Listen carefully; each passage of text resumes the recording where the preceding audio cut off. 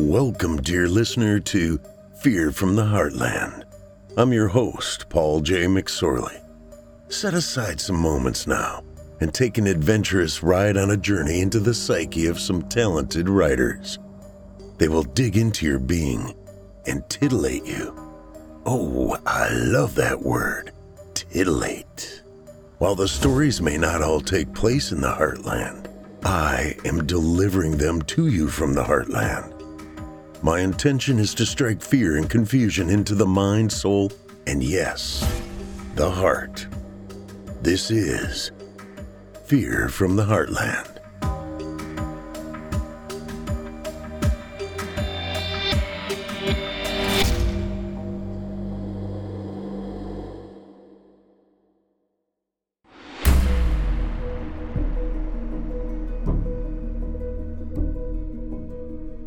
Hello, Heartlanders, and welcome to Season 3, Episode 11 of Fear from the Heartland.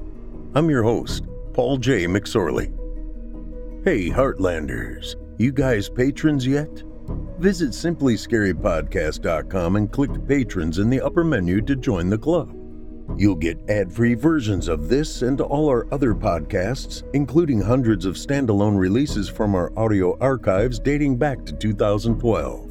It's a great way to show your support, and you get a whole lot for it. Hey, I found out the reason Bigfoot is so good at hiding. He owes Chuck Norris money. Pretty cool twist tonight for you fine Heartlanders. Xavier Poe Kane wrote a debut story for Fear from the Heartland called Pea Ridge, which aired 9 weeks ago. That was Season 3, Episode 2, which you can listen to again if you desire by checking out the archives. The story continues tonight with Pea Ridge 2. We have added the final scene of the first installment leading into tonight's story. The saga of Pea Ridge will conclude next month. All that needs be said now is, let's get after it.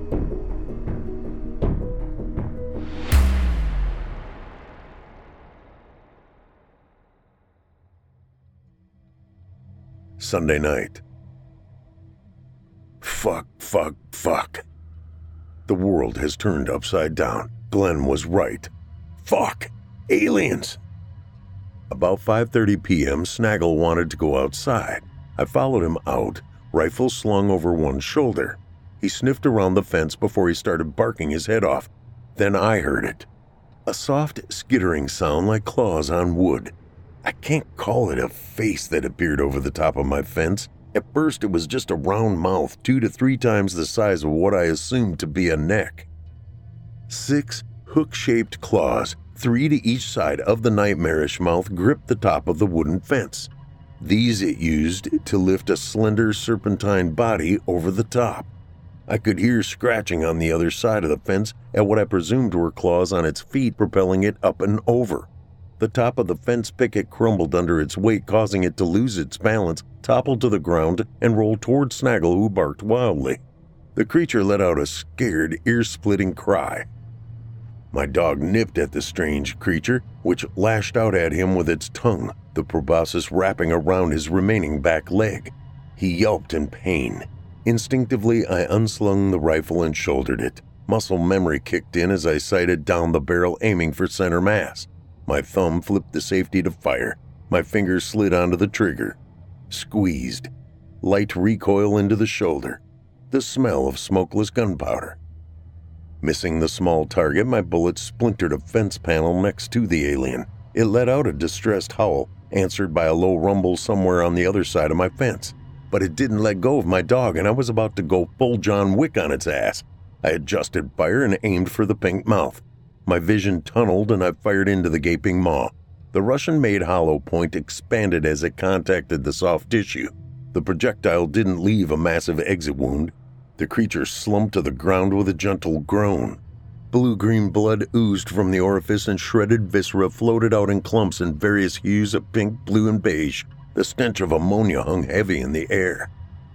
Its tongue loosened around Snaggle's leg and he took off like a gunshot. He ran past me and into the house. As I beat a hasty retreat, its parent broke through my fence, giving me a better look at the snake-like species. It stood at maybe 7 feet tall and 2 spindly legs which matched its arms. Each limb ended in with 3 long hook-like claws. At the top of its body, it had a mouth as big as Snaggle and 2 eyes to either side that glared with hungry, murderous intent. The pink of the mouth contrasted with the dark gray skin on the front of its body. It looked at its dead spawn and then at me. With a bellowing clamor of rage and loss, it reared backward. In the woods, I could hear this call answered by other similar wails. I turned and ran, slamming the door behind me as I heard a tongue slam against the metal. I threw the deadbolt and pushed my wooden desk against it, hoping it would hold. Snaggle whined and I looked at his leg. The tongue must have been coated with something acidic. The fur was already gone, and a painful-looking chemical burn was dissolving the now exposed pink skin. I didn't have any milk, but I hoped some bismuth would work. Retrieving it from the medicine pantry, I poured the hot pink liquid on the injury, and it seemed to soothe as he looked up at me with grateful puppy dog eyes. That was 2 hours ago. As I hid, I called the sheriff. The dispatcher must have thought me crazy, drunk, or on meth. I heard hardly contained giggles in her voice. Eventually, I convinced her to send a deputy. When one became available, what I thought was just a mama bear and her cub proved to be a pack of these otherworldly creatures. They're casing the house, and I find myself unconvinced by their intelligence. They focus on the door the first adult saw me and Snaggle retreat into. They aren't breaking through windows or the back porch's French doors. Unexpectedly, light footfalls echo from the roof. That I'm as alien to them as they are to me is my only advantage. Unfamiliar with Earth dwellings, I wonder if they are actually predators that were destined for a galactic zoo or if they were bred for war. Either way, they have been unleashed on an unsuspecting world. I'm suddenly overcome by a memory. When I was in high school, we went to Fort Walton Beach for our senior trip. Our hotel overlooked the beach, and one night I broke curfew and just sat in the sand looking out into the blackness. Clouds muted the moon. A faint hint of horizon separated the deep black of the Gulf from the lighter black of the sky. I felt peaceful staring into that ominous void, and I thought that it was what purgatory must be like. I push such thoughts of the end out of my mind. I've prepared for this. I'm hunkered down in my walk-in closet. I made a fatal funnel when I got in a prone position and aimed at the front door.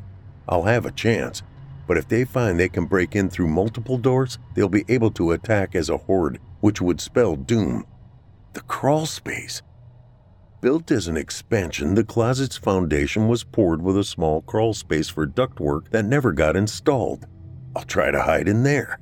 I pull back the area rug covering the opening and lift the door. After you, buddy. I helped the medium-sized canine into his hidey hole. Unfortunately, they built it at a time when people tended to be smaller. I can only get him to safety. Be quiet, I tell him as I close the entryway and replace the area rug. I can hear the door as it starts to give way. It won't hold much longer.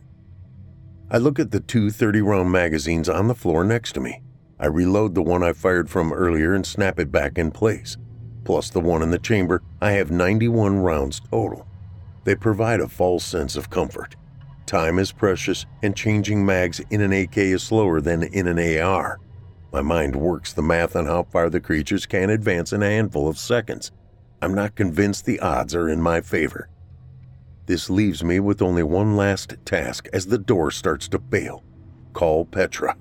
I pick up the cordless landline phone just as it begins to ring. Fuck, Glenn, you always had shitty timing. I curse as I hit the green button. I don't give him time to respond. Listen, brother, they're here. There are more than 2 of them. A whole pack. Shelter in place. If you don't hear from me, Snaggle is in the crawl space under the walk-in and... As the door begins to give, the enraged swarm bangs harder. I have only seconds. Tell Petra I love her. I shoulder the rifle and take aim at the first pink mouth I see. And now, P Ridge 2. Enraged, the creature was finally able to break through the barrier between her and the monster that stole the life of her son. It let out a victorious, high-pitched growl before one of her swarm mates pushed her through the hole into the monster's den. Thunder boomed and the den wall splintered next to her. Another thunderclap and a swarm mate's head exploded, splattering her with viscera and fueling her rage. Focused on her enemy's fear, she moved through her prey's shelter, which was much more spacious than the burrows and dens she was used to hunting in. She moved toward the thunderclaps with jerking movements so her prey could not hit her. The shock waves of its missiles tickled her skin as they passed by. Sounds of pain from her swarm propelled her toward the kill when a round grazed her neck below her maw. Another sliced into her above the leg. She collapsed, and a brother leapt over her toward the light and clatter of their target. She felt the claws of her swarm mates gently grip and lift her. As she was carried out of the den, she saw a mass of squirming serpentine bodies closing in on the monster that killed her son. A primitive sense of satisfaction flashed through her mind as she lost consciousness. Snaggle made himself as small as he could, trembling as he heard the clatter of battle above him. He never liked the noise his pack's alpha male made with his boomstick. The high-pitched calls and growls of the predators attacking them made him whine in pain. The unusual surroundings did not help either. It was dark and damp, filled with smells that he would have happily explored if it were any other time. There was a loud thud, and he heard the alpha male scream in pain. More loud claps from the boomstick were followed by silence punctuated by soft whimpers from the alpha. After a few moments, Snaggle scratched at the roof from which his alpha had been able to place him inside this strange space. His efforts were met with a low moan, but no rescue. He lay down, his eyes focused on the agonized sounds of his packmate. Snaggle lay on his paws as the worst moment of his life passed. Lacking a human sense of time, he could wait for as long as it took for one of his pack to rescue him. The floor above him creaked, and there was the sound of something vocalizing. Snaggle began to tremble when the roof started to shift. As the planks were removed, he backed into the shadows, waiting to see who or what was coming for him. Just after midnight, Monday morning. Glenn sped through the woods toward his brother's house in his side-by-side UTV. The same paths they paved as children were now worn by time. Back then, they had been the hunters at the top of the food chain. He feared that the tables had turned, that they were now the hunted. All of his senses were tuned to his surroundings as he crashed through the wood. His lights cut through the darkness as limbs slapped against the side-by-side. He broke through the wood line and sped through a field. He saw the blue and red lights of police cars. Glenn leaned forward, trying to see if they were cops from the closest small town, Bourbon, County Mounties, or, the most problematic alternative, the Highway Patrol. As he drew close, he saw the blue markings of the Bourbon PD and breathed a sigh of relief. As he pulled up near the garage, he saw the silhouette of the police chief, Gene. Glenn was relieved, as they had been inseparable best friends growing up. "Hold up, Glenn," Gene said, towering over the UTV as Glenn pulled to a stop. "I'm going in, Gene. That's my big brother," Glenn replied, getting out of the UTV and reaching for his lever-action rifle. Chuck, the newest addition to Bourbon PD, stepped up close to his boss, seemingly looking for guidance on how to handle the situation. A subtle gesture from Gene made Chuck step back. "Well, we just got here. Thought it was you messing with us, pretending to be your brother, so we'd listen to a wild tale about aliens." Gene looked away from Glenn. "Didn't realize Rich was in town. The house looks like all hell broke loose." Gene grabbed his AR-15 out of his trunk, with Chuck following suit. "Yeah, whatever it was broke through his fence," Glenn briefed the cops.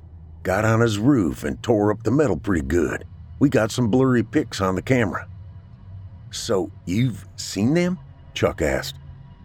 Glenn shook his head. "Not clearly. Mind if we shut the hell up and go see if my brother's still alive?" he said, shouldering his rifle and marching toward the house, hoping the two cops fell in behind him.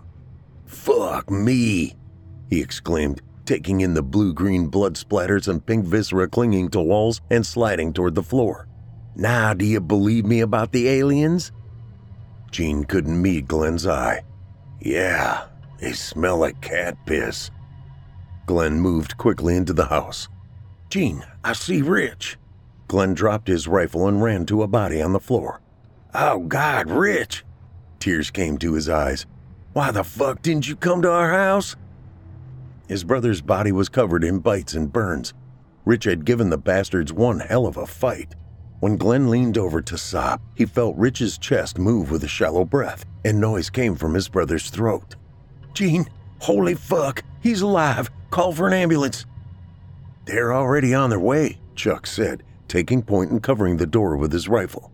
"I think I can hear sirens now. Hopefully it's the EMTs and not the highway patrol. Don't want to answer why we let an armed civilian in here.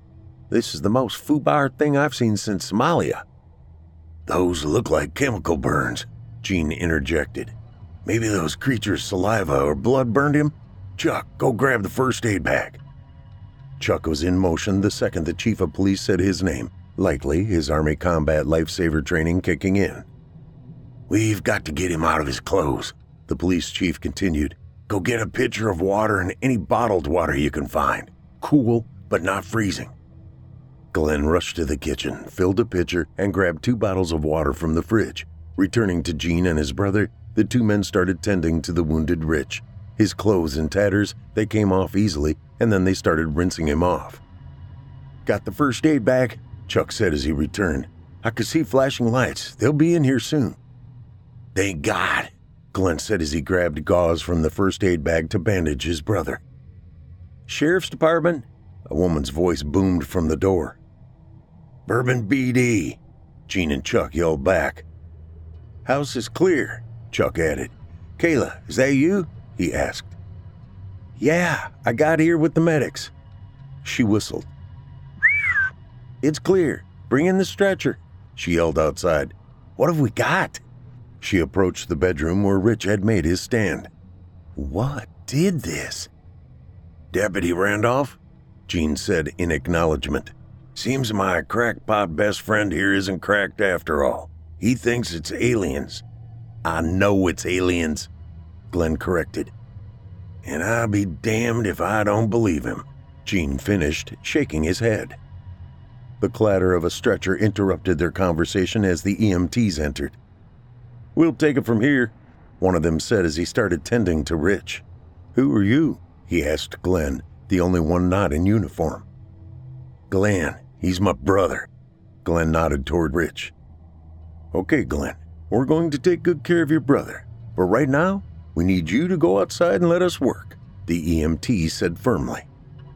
"Come on, buddy," Gene said, guiding him out of the room. "So," Kayla began, "does this have anything to do with those National Guard trucks that rolled into Town and Country's parking lot yesterday morning? It's all over Facebook."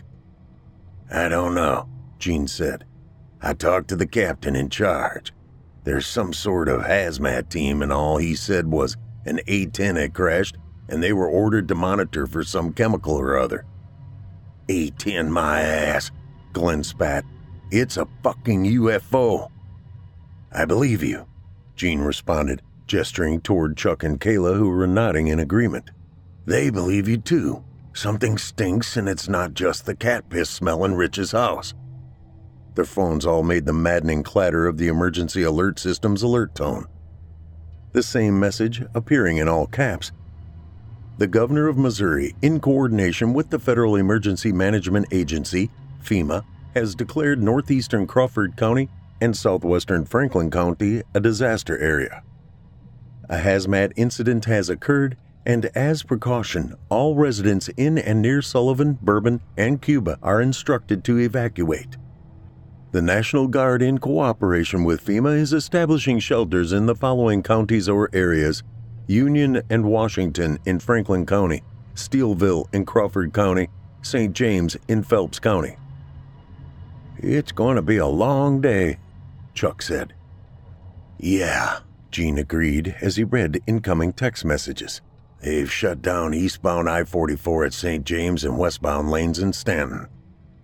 The clacking of a stretcher drew their attention to the house. The EMTs were wheeling Rich out. "He's in a coma," the paramedic from earlier told Glenn. "It's not good. We're going to take him to the hospital in Sullivan.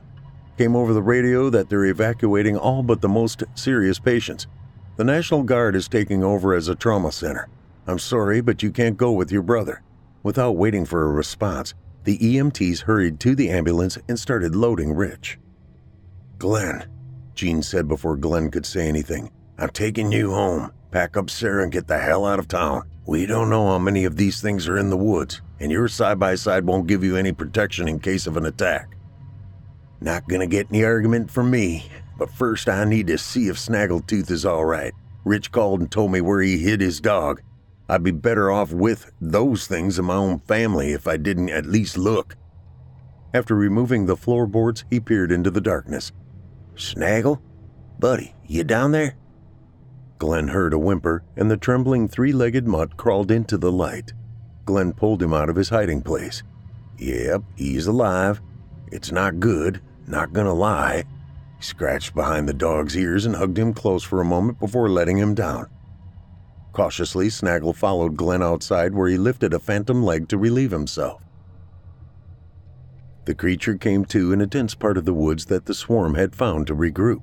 She opened her eyes and saw her family. Her species used biofluorescence to see each other in the low light and darkness of their homeworld, but this new planet allowed more UV light. Her swarm shone in various hues of green, orange, and red. With effort she stood. Her wounds were already healing naturally, for which she was glad.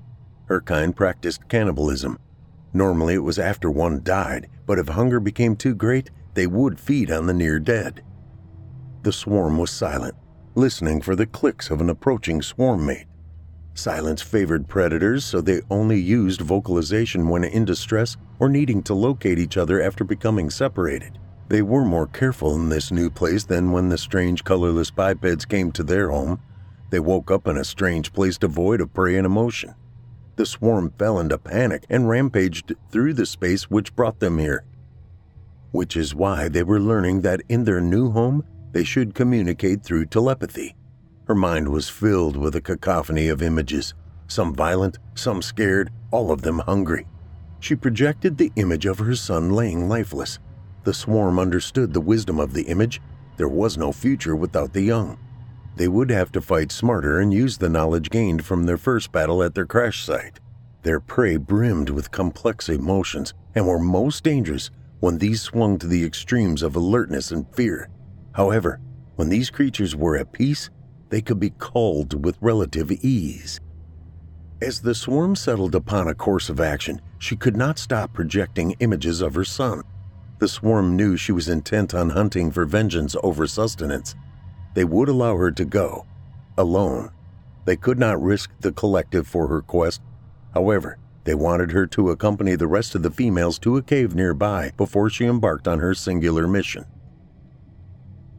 The police cruiser's tires crunched on Glenn's gravel driveway as they pulled up to the house. The door opened and a very concerned Sarah came rushing out of the house, wrapping her arms around her husband as he got out of the car. "I called Petra. She's leaving St. Louis now," she said, not letting go. "I-44's shut down and the hospital's now trauma center.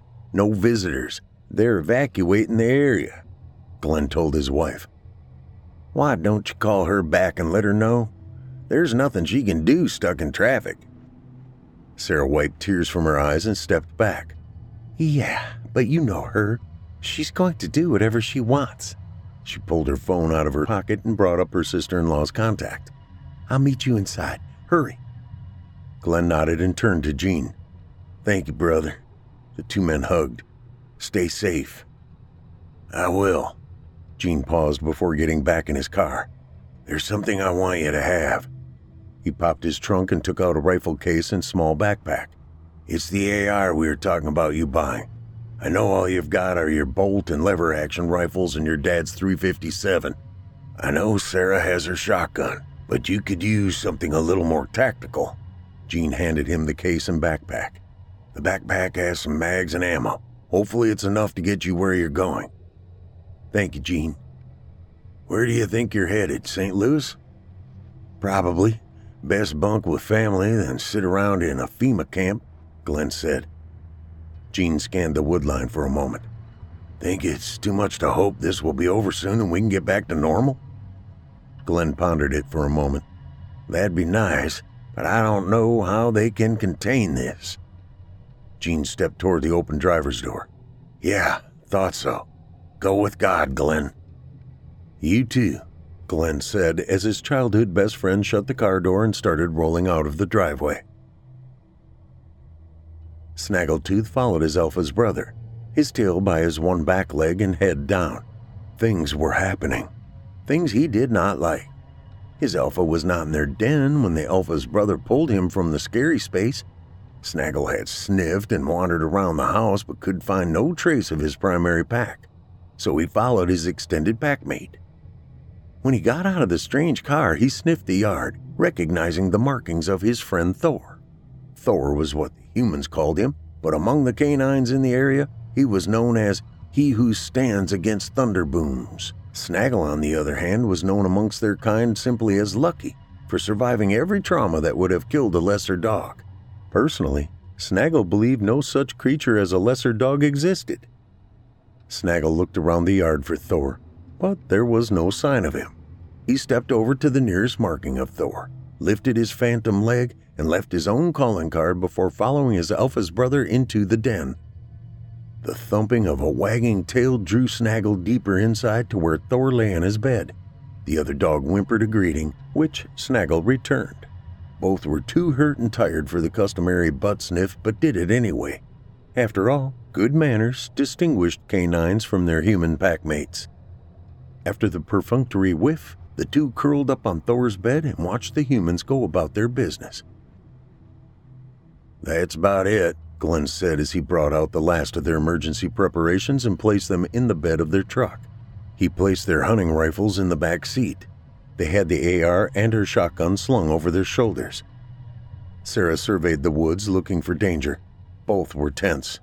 "We just need to get the dogs." Clatter in the woods interrupted their conversation. They shouldered their weapons and pointed at the noise.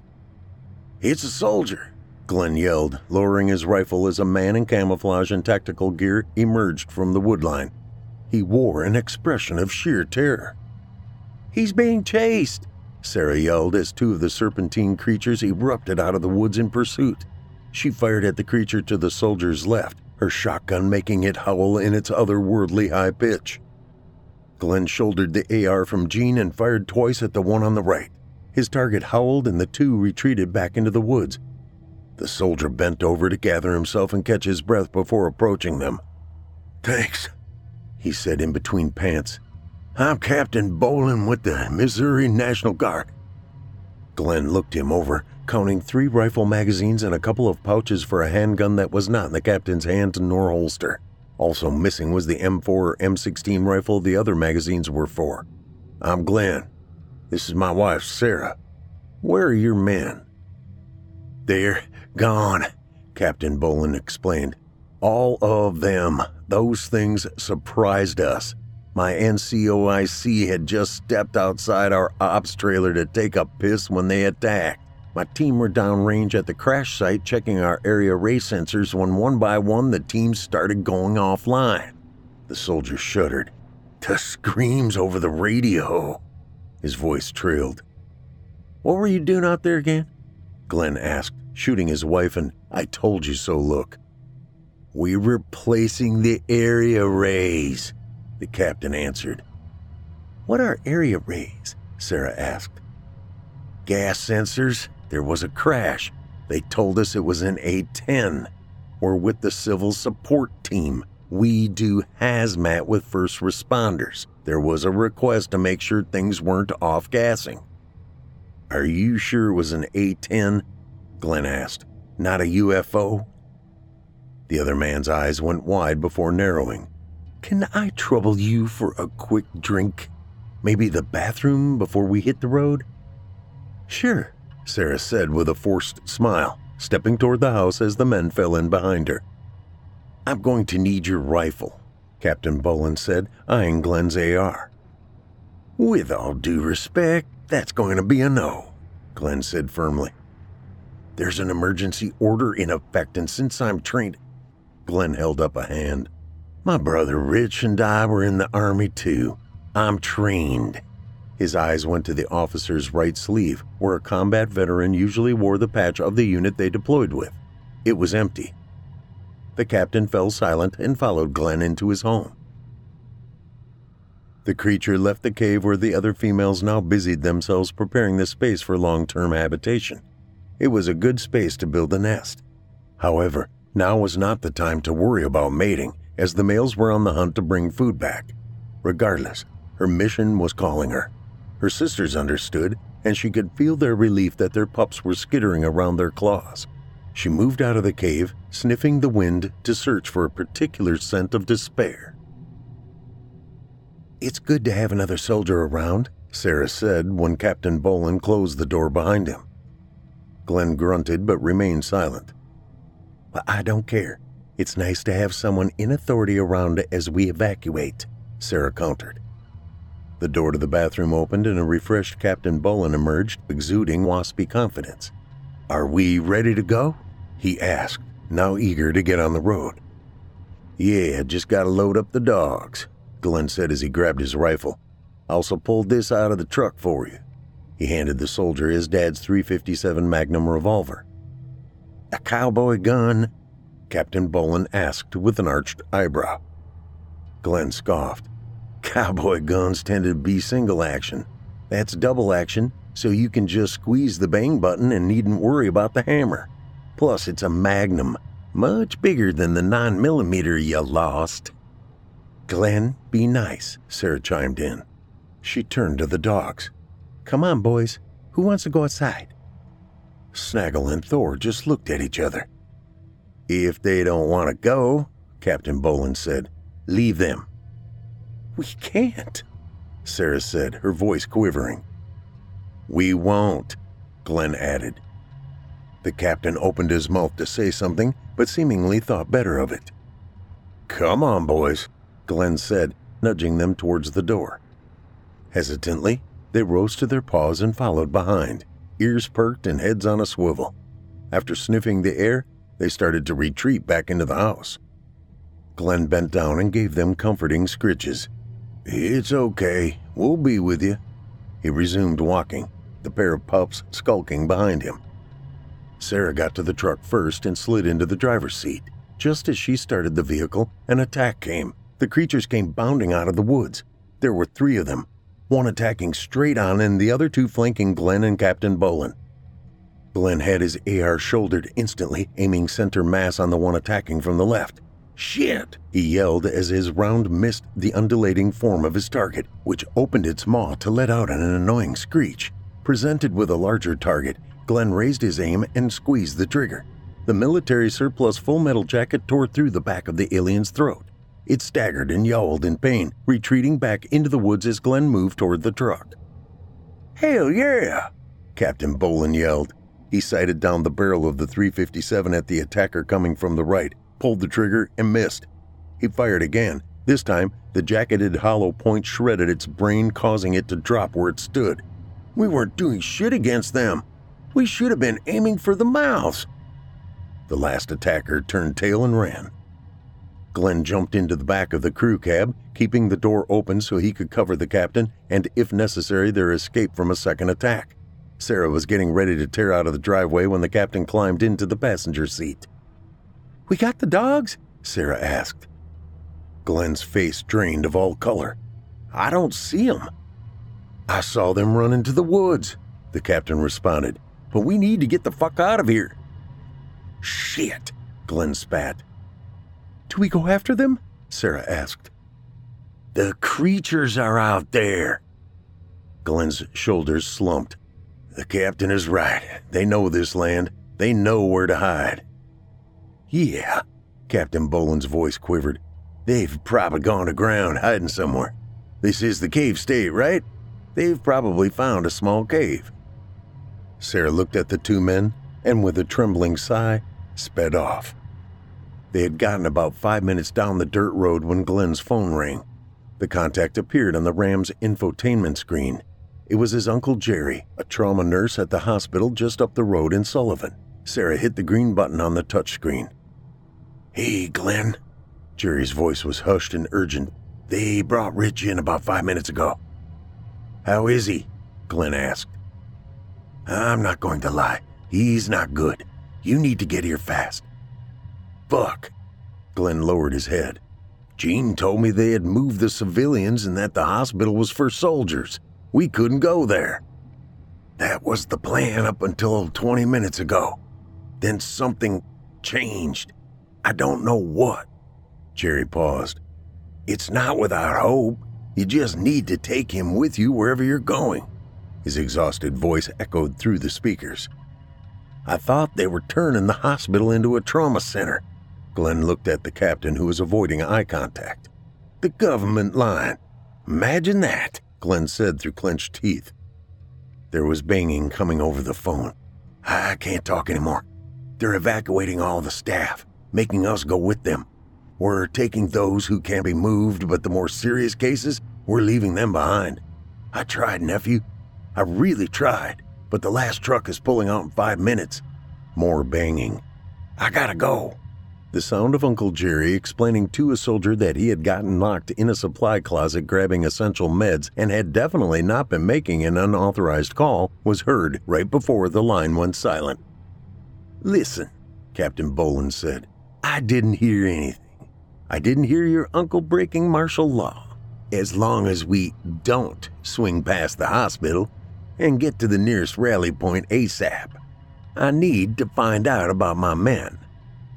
"We're going to the hospital," Glenn said in a tone like forged steel.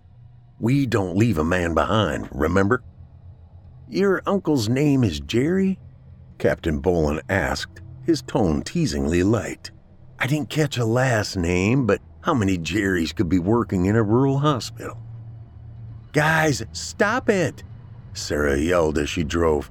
"I'm with Glenn. We're going to save Richard, and you, Captain, are going to keep your mouth shut about Jerry." Glenn smirked, and the captain slumped back in his seat, sulking. "Good. I'm glad that's settled."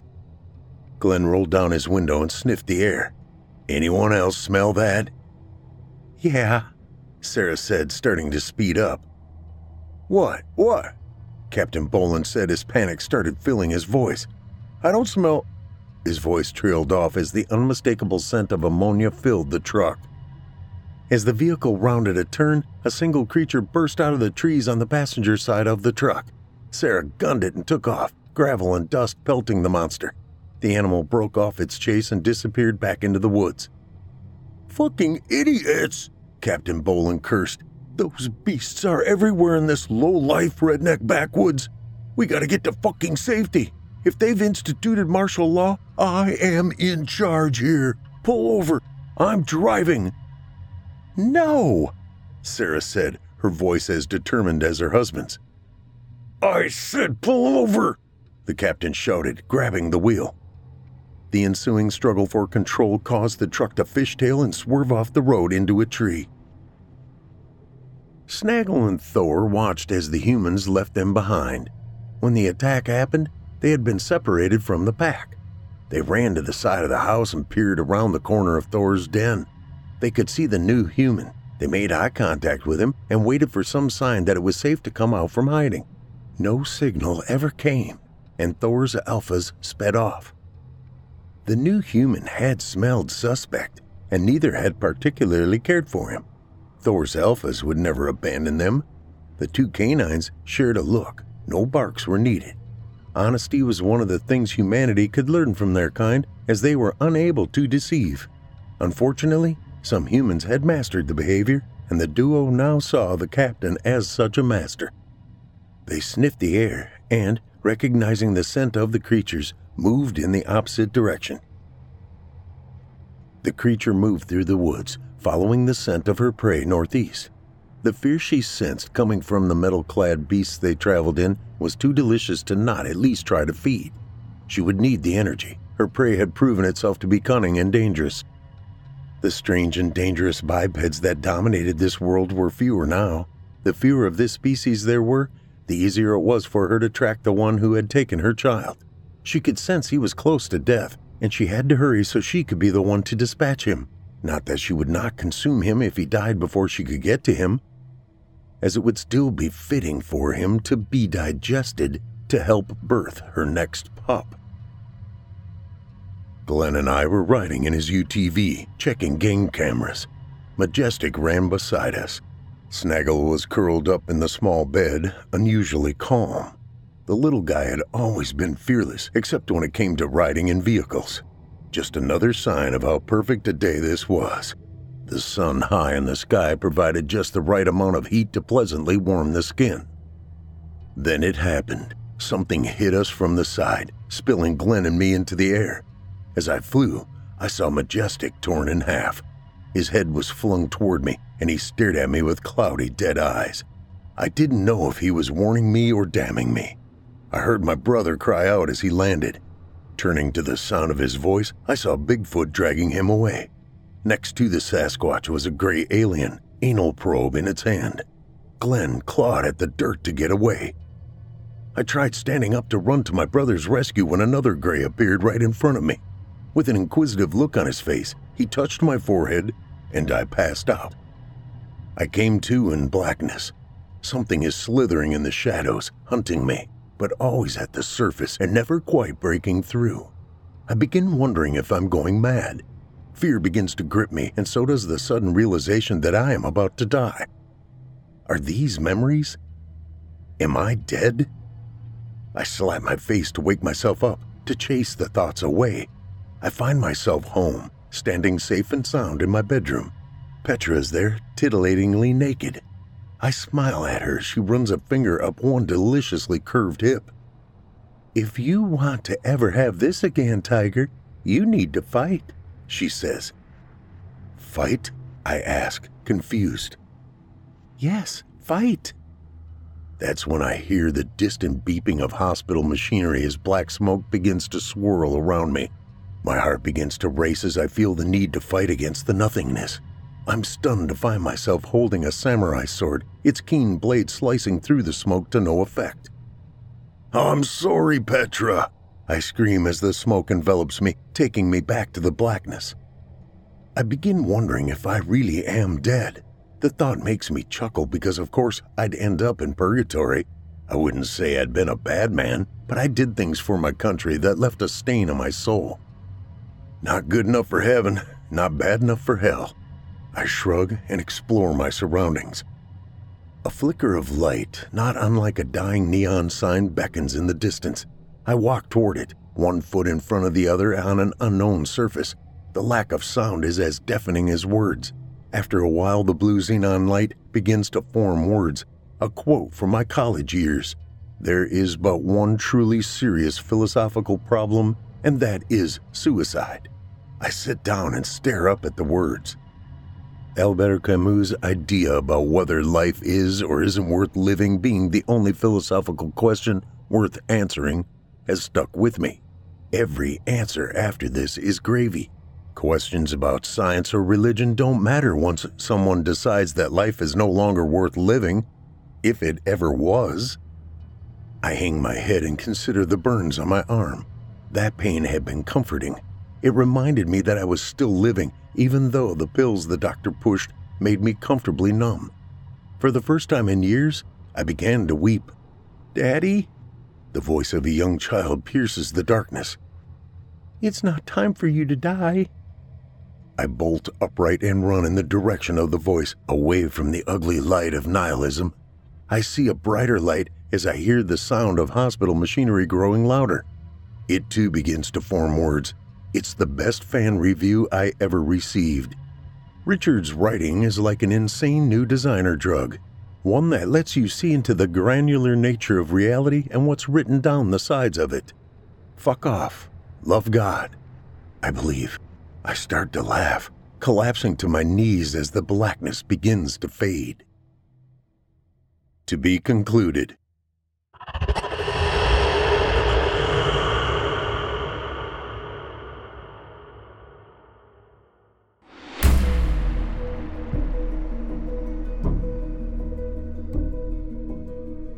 I hope you enjoyed tonight's story, Peerage 2, by Xavier Poe Kane. Not yet a best-selling author, Xavier Poe Kane is a former door gunner on the International Space Station. When not making the galaxy safe for democracy, he writes whatever weirdness comes to mind. He currently lives in the woods with his wife Morticia in a state of mutual weirdness with their dogs Chuck Norris and the three-legged Jabba the Hutt. Thanks to the GI Bill, he has an MFA in popular fiction writing and publishing from Emerson College. He is currently working on his second publication, a collection of short stories tentatively titled Broken Hearts and Other Horrors.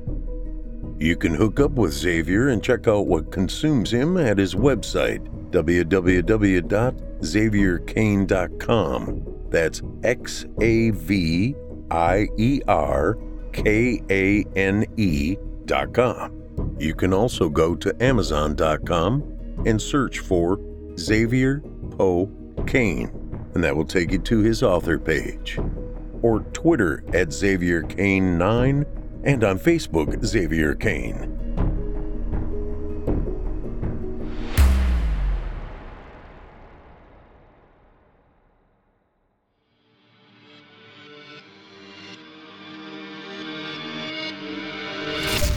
If you enjoyed tonight's story, hosted by yours truly, Paul J. McSorley, you can search my name on Chilling Tales for Dark Nights on YouTube for additional previous stories. If you'd like to hear more lengthy tales, be sure to take a look at my audiobooks.